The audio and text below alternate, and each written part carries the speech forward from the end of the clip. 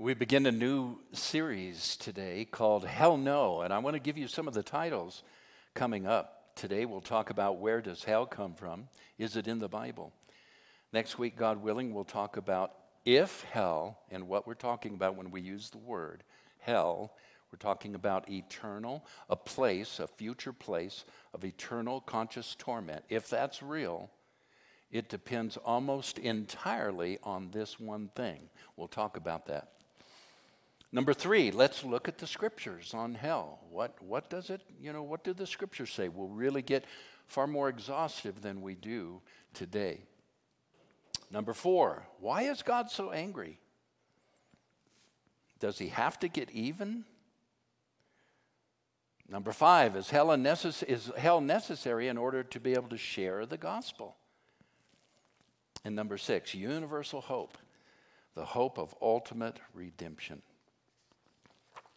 All right, well, here we go. To all of those who want to challenge religious and cultural norms, to all of those who will not be manipulated or held back by religious fears or theological dogma,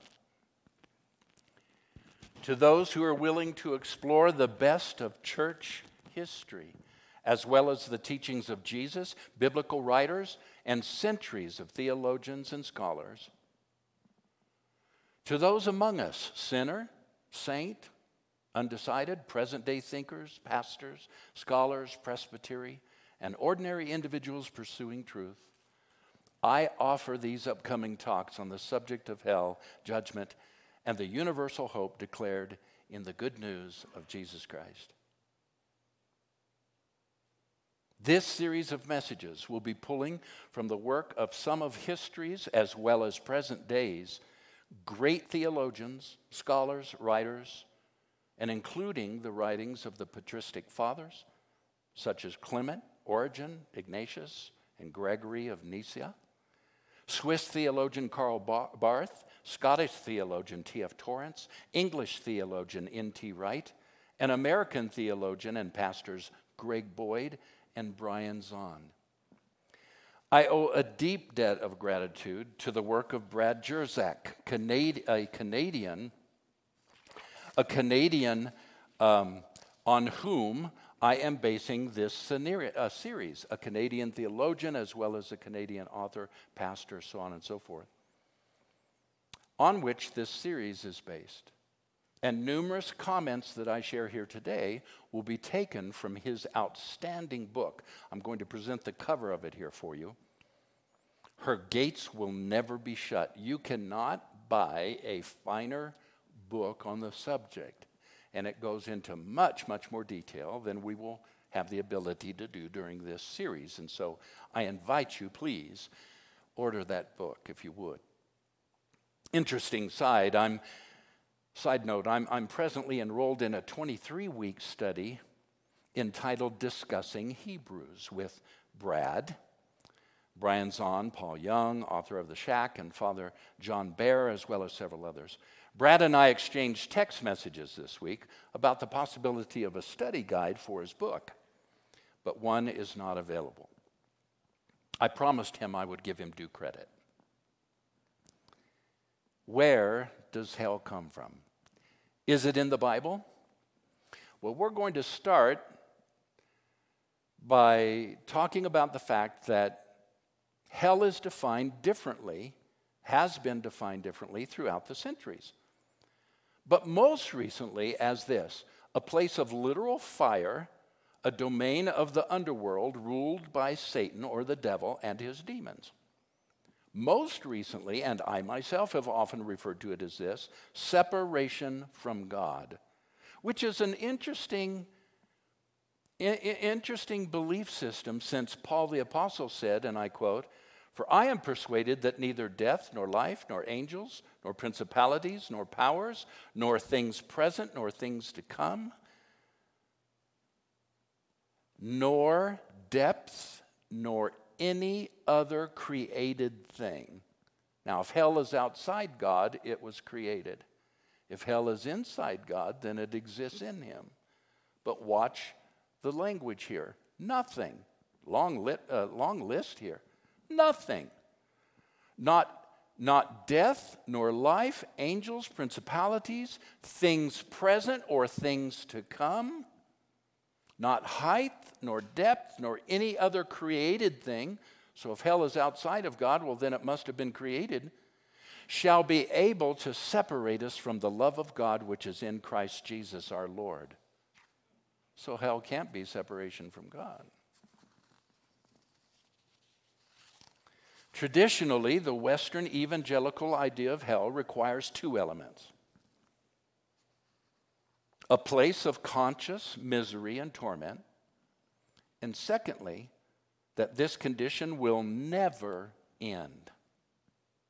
It's eternal and will go on forever and forever. Now think of that. That's what you're saying if you believe in the present modern Western evangelical idea of eternal conscious torment. It is going to go on forever and ever and ever. Now, I want you to think about the messaging here. Supposedly, the, quote, good news given to us by a God who loves you and the whole earth so much, like a father, that he sent Jesus to die for your sins, purchase your salvation, forgive you of those sins, and make it possible for you to go to heaven. He invites you to believe this. Not just mentally assent to it, but really, really believe this until it brings about moral change. Until it brings about moral change.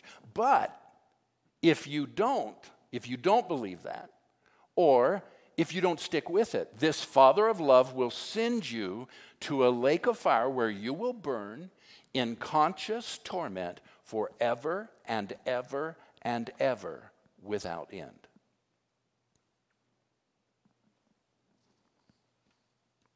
Now, lest you think I'm being a bit dramatic for effect, or even for sympathy for my personal position, listen to the following quote. This is from a sermon, called "Sinners in the Hands of an Angry God" by Jonathan Edwards.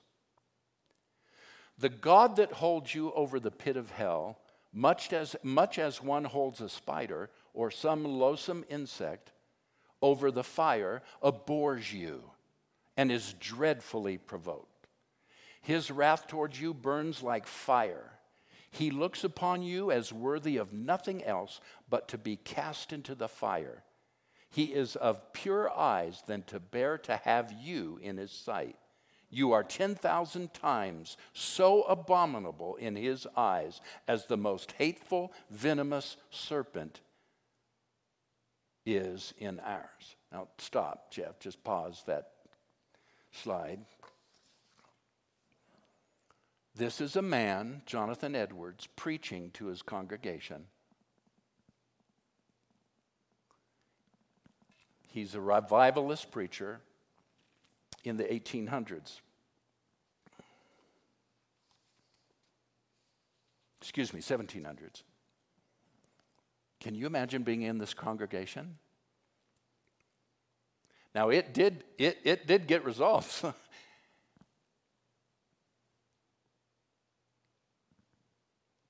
He continued in the sermon, and I'll quote him here. This is not obviously the entire sermon, but it would be dreadful to suffer this fierceness and wrath of Almighty God one moment, but you must suffer it to all eternity. There will be no end to this exquisite, horrible misery. When you look forward, you shall see a long forever, a boundless duration before you, which will swallow up your thoughts and amaze your soul, and you will absolutely despair of ever having any deliverance, any end, any mitigation, and rest at all. You will know certainly that you must wear out long ages, millions and millions of ages, in wrestling and conflicting with this almighty, merciless vengeance. And then when you have so done, when so many ages have actually been spent by you in this manner, You will know that all is but a point to what remains. Wow. Jonathan Edwards, his sermon entitled, Sinners in the Hands of an Angry God. What's interesting about this is one of the most famous sermons ever preached. It was preached on July 8th of 1741. It is associated with the Great Awakening, a Puritan classic. It captured the imagination of the American public, and it became the de facto standard for content in revival meetings, as well as textbook study for all seminary students who go to Bible college.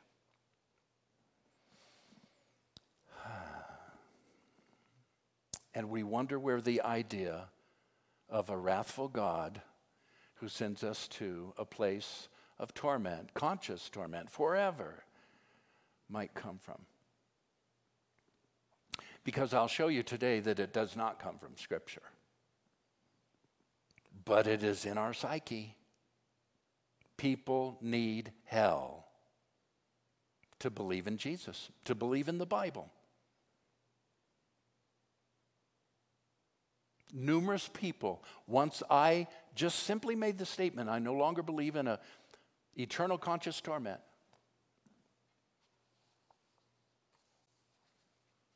have stopped fellowshipping with me. Now, some of you won't be old enough to remember what I'm about to show you here, but many of you are. How many of you remember the little tracts by Chick Publications? The cartoon tracts, right? These things were powerful evangelistic tools, but they were filled with bad doctrine, especially regarding the wrath of God and hell. So, here's a quote from Jack Chick, the gentleman that was responsible for drawing all of the cartoons and for the messaging in all of these tracts. I quote, "We need a Bible with a lot of hell in it. We need to know where we are not going. The whole purpose of evangelism is to save people from hell. We need a Bible that doesn't try to sanitize it with nicer sounding words that people don't understand. That forceful warning word, hell, is found in the King James Bible." And so he actually did a track on that the King James Bible is the only valid translation and the only translation that is the Word of God. So all other translations don't qualify as being the Word of God or worthy of your reading. I'll show you a couple of images from his tracts. Here's one. This is called, I forget which tract this is taken from. I'm not sure exactly what it's called, actually. But it says, "Beyond that great door was an ocean of fire." And you can see there the flames and the demons carrying off a man. This is Hell 101. All right? And this is in lockstep. This is in lockstep with the sermon preached in the 1700s by Jonathan Edwards. Okay? Jack Chick, by the way, was a current cartoonist, and he passed away in 1992. All of these tracts, by the way, are still available and can be ordered and are still used to evangelize today. Here's another one. Do we have a second image, or is it all included in the same? Okay, so, and I'm sorry that's so small. I should have thought better about making it full screen for you. But on the second image, what I wanted you to see in the second image is those are the angels of God bringing a sinner, quote, or somebody who has refused to believe, to the edge of hell and throwing him in. Isn't that a great picture of our loving Father?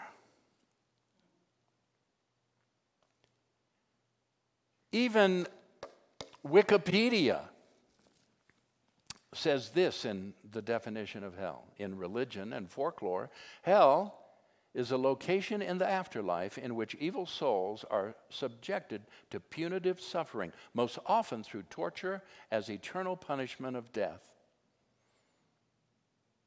Now, actually, there are three different ideas, three different postures and beliefs, even in the Bible, about this place that we have called hell. For centuries, the idea of hell was not universally believed as one thing. There are three different ideas about what hell is, and all three of them are contained in Scripture. Let me give you the first one. Infernalism.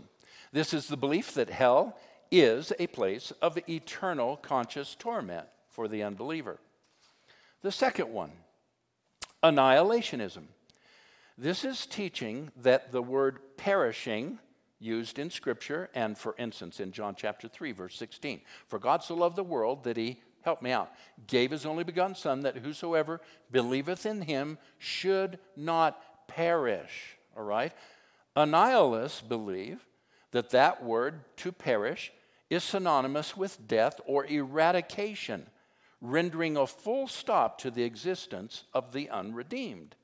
Some annihilationists believe that death itself is the end, and that only those prepared for everlasting life will experience the resurrection, or conditional immortality. Others believe that the wicked will be raised to life again, judged for their deeds, and then damned to the lake of fire, where they will be completely consumed.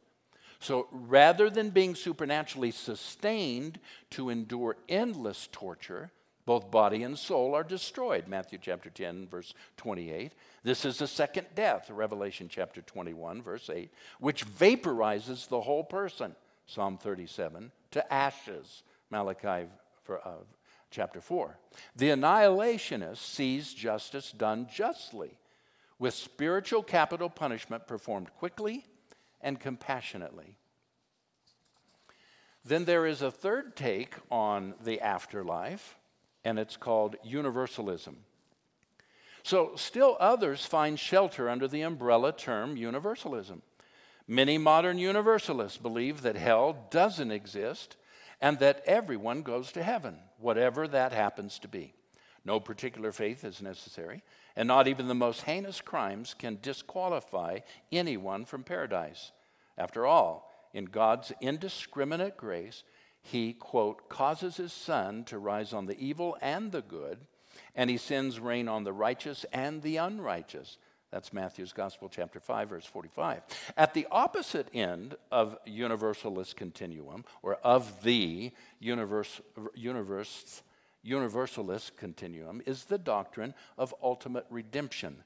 Ancients like Origen of Alexandria, Gregory of Nyssa, are often labeled universalists, but they certainly believed in the existence of a lake of fire or a river of fire and insisted that many must pass through it. But for them, the cleansing fire would be curative chastisement that prepares one for God's presence. In fact, the fire might even be God's presence itself.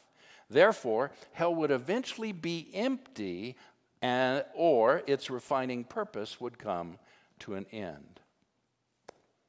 Now, there's three different takes on hell, and each one of those camps has scriptures for it.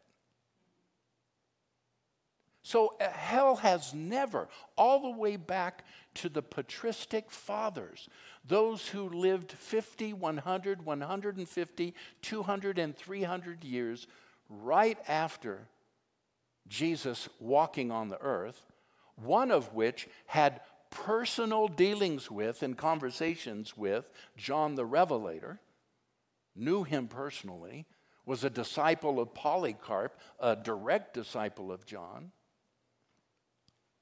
Even amongst them, there was not complete lockstep agreement on what hell was. However, we do know this: it was not commonly taught nor believed by the early church fathers, nor Christians that hell was a place of eternal conscious torment. That is a newer take or understanding on hell. Brother Jeff, but if it's in the Bible, I believe it.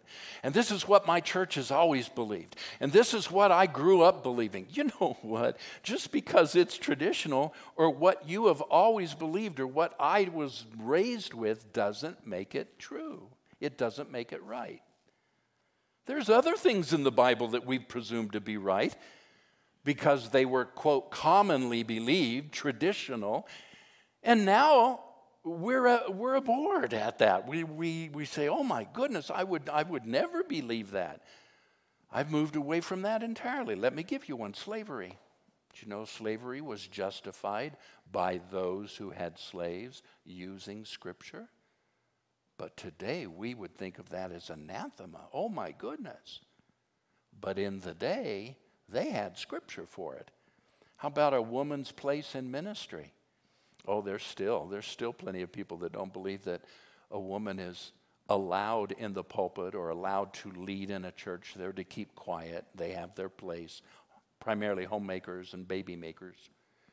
I mean Christians. Usually white evangelical men, but I digress.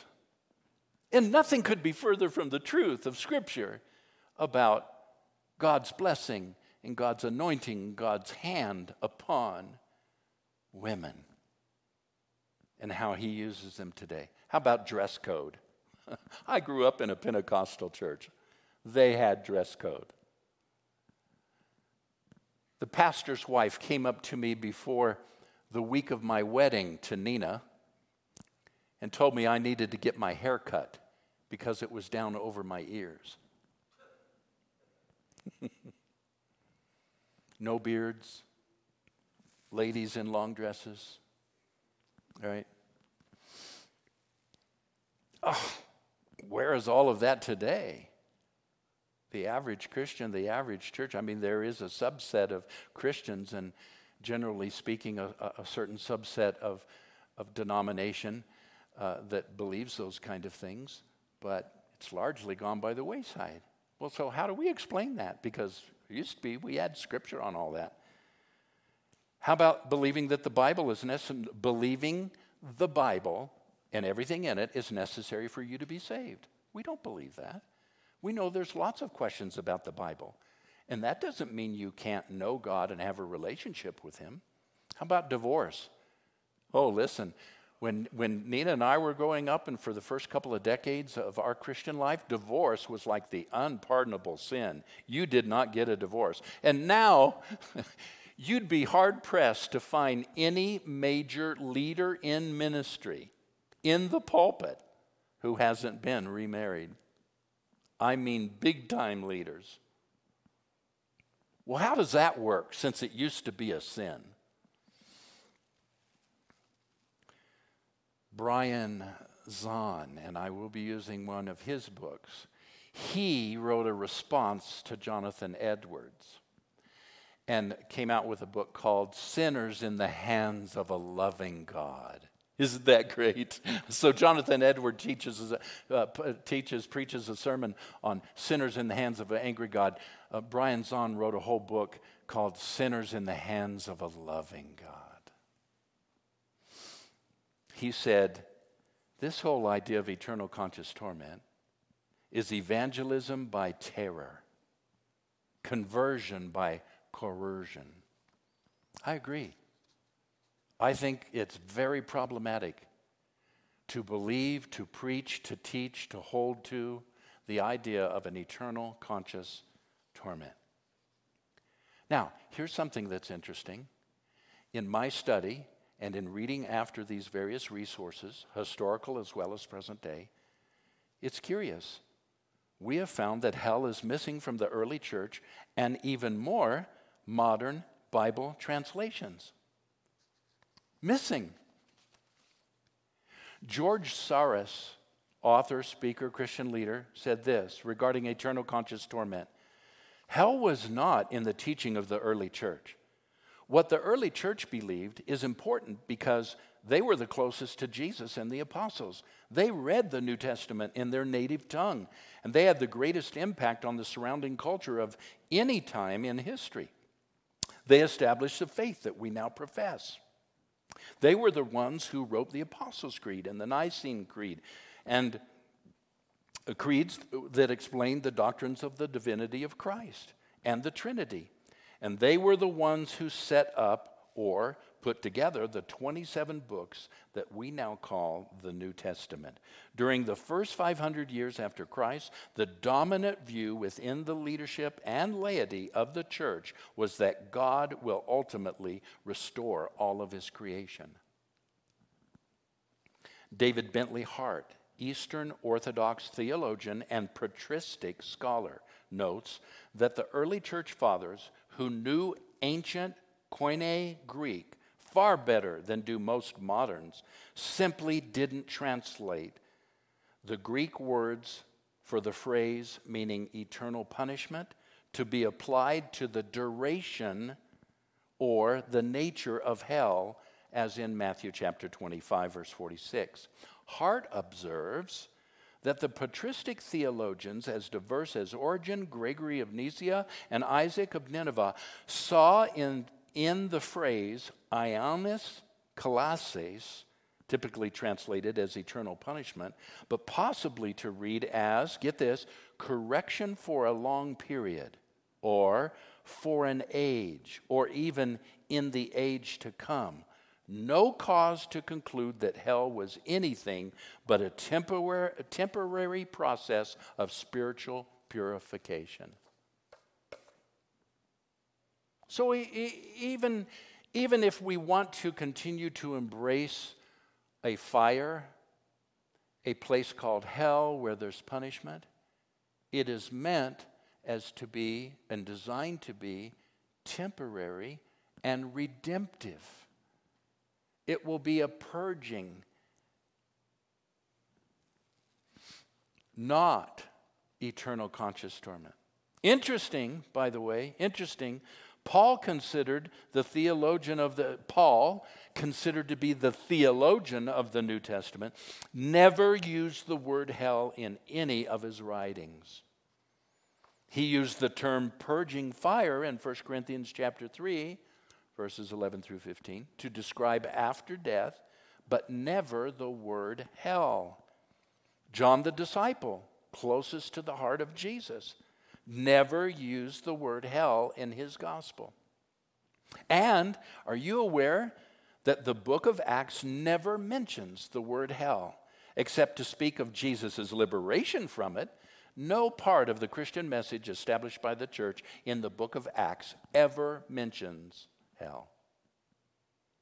Now, those are three New Testament sources of history and the gospel, and Paul, of course, the theologian of the New Testament, who never mentioned the word hell. In fact, there's different terms for our word that we have substituted or that got substituted and inserted into the Bible, particularly into the King James translation. There's several different words, and hell is missing from the Hebrew and the Greek. So different Hebrew and Greek words are translated as hell in certain early English language Bibles, namely King James. For instance, Sheol, that's in the Hebrew Bible, and Hades, the comparable Greek, is in the New Testament. So Sheol and Hades are the same word. One is Hebrew, one is Greek. Many modern versions, such as the New International Version, translate Sheol as simply grave and simply transliterate Hades. It is generally agreed that both Sheol and Hades do not typically refer to a place of eternal punishment, but to simply the grave, the temporary abode of the dead, the underworld. And then we have Gehenna. Whenever you see Jesus using the word hell, according to the King James translation, it is the Greek word Gehenna. And it describes a place where both soul and body could be destroyed. Of course, according to Matthew chapter 10, that's the famous passage that people refer to say Jesus taught hell. Actually, he didn't. He used the word Gehenna. And it does mean unquenchable fire, Mark chapter 9, verse 43. But it is not translated the word hell. It has nothing to do with the afterlife or eternal conscious torment. In fact, Gehenna was a physical location outside the city walls where they burned garbage and where lepers and outcasts were sent, hence the weeping and the gnashing of teeth. And so Brad Jersak, in his book, has 3 specific chapters, 3 chapters dedicated to, number 1, Gehenna, a whole chapter just on Gehenna. Number 2, the lake of fire, there's one, a whole chapter on the lake of fire. And number 3, descriptions for hell. I found this interesting. Those words in the New Testament for hell, I have on a chart right here. It's on the screen, and I would be happy to make this available to you if you want to write me for the notes. Text at the number that we've given you for texting, or write to me at my email address, and I'll send you this chart of every instance in the Bible where Sheol, Hades, and Gehenna are used. Right? Something also that I mentioned, hell is dropping out of the Bible. We're having a hard time finding the word hell now in the Bible in modern translations. And here's another chart. Here's all the Bible translations that don't use the word hell after the first several, such as the King James translation. Could we put that up? So notice the King James translation uses it 54 times. By the time we get to the New King James translation, it uses it only 32 times, almost half as many. By the time we get to the New International Version, it only uses it 13 times. New American Standard or Holman Christian, 11 times. 12, 13, 12, 13, so on and so forth. When we get to many of the modern, very accurate translations that are based on new discovered text, such as the Dead Sea Scrolls, and improved methods of interpreting original languages, the word hell is not even found in the Bible. And I'm talking about, it's a little small for me to read there, but I'm talking about the New Testament in Greek, Young's literal translation, 20th century New Testament, Rotherham's New Testament, thought to be one of the most accurate translations of the New Testament ever written. Weymouth's New Testament, the People's New Covenant, New Testament of our Lord and Savior, so on and so forth it goes. I'll send you this chart as well if you'd like to write for it. I want to end today with a very simple analogy, and that's the justice system, even ours here in America. Would you think through this for just a minute with me, the justice system? When somebody commits a crime, has an infraction that warrants being put away, their freedom removed, and they go to jail or to prison, everybody involved in the justice system will tell you that the goal of that, the goal of putting somebody in prison, the goal of taking away somebody's freedom is reconciliation. To put them through a procedure where they can be forgiven, where they can make restitution, and they can be free again. Now, that's interesting. Our own justice system has as a goal that we would help these people and reintroduce them to society. And yet, we have a loving creator of the universe, our Father God, who at the end of life if you haven't believed right, if you haven't accepted things right, if you die, quote, a sinner, he is going to take you, and instead of any kind of system of justice where you go through a process of purging and getting things right and be reinstituted and have eternal life with the Father, no, he's going to take you and he's going to put you in eternal conscious torment that lasts forever and ever and ever without end. That's our loving Heavenly Father, Creator, God, according to some. Think about it. Brad Jersak says, and I quote, "The stubborn fact is that Scripture is richly polyphonic.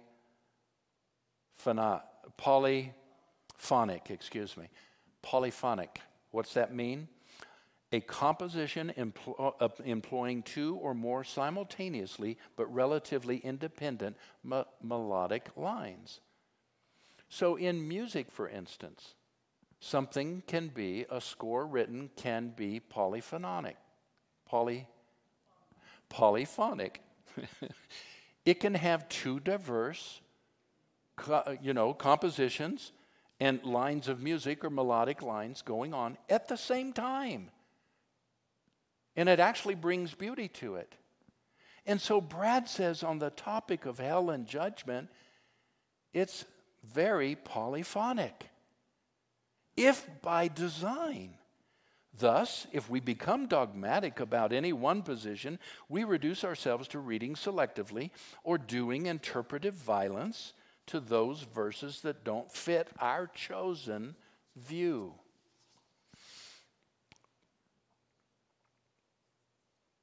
Dear ones, I submit to you that going to heaven or going to hell is not the fabric or composition of the gospel. The good news that we preach isn't about us leaving to go somewhere. Rather, it's about our loving Father coming to live with us. Emmanuel, God with us.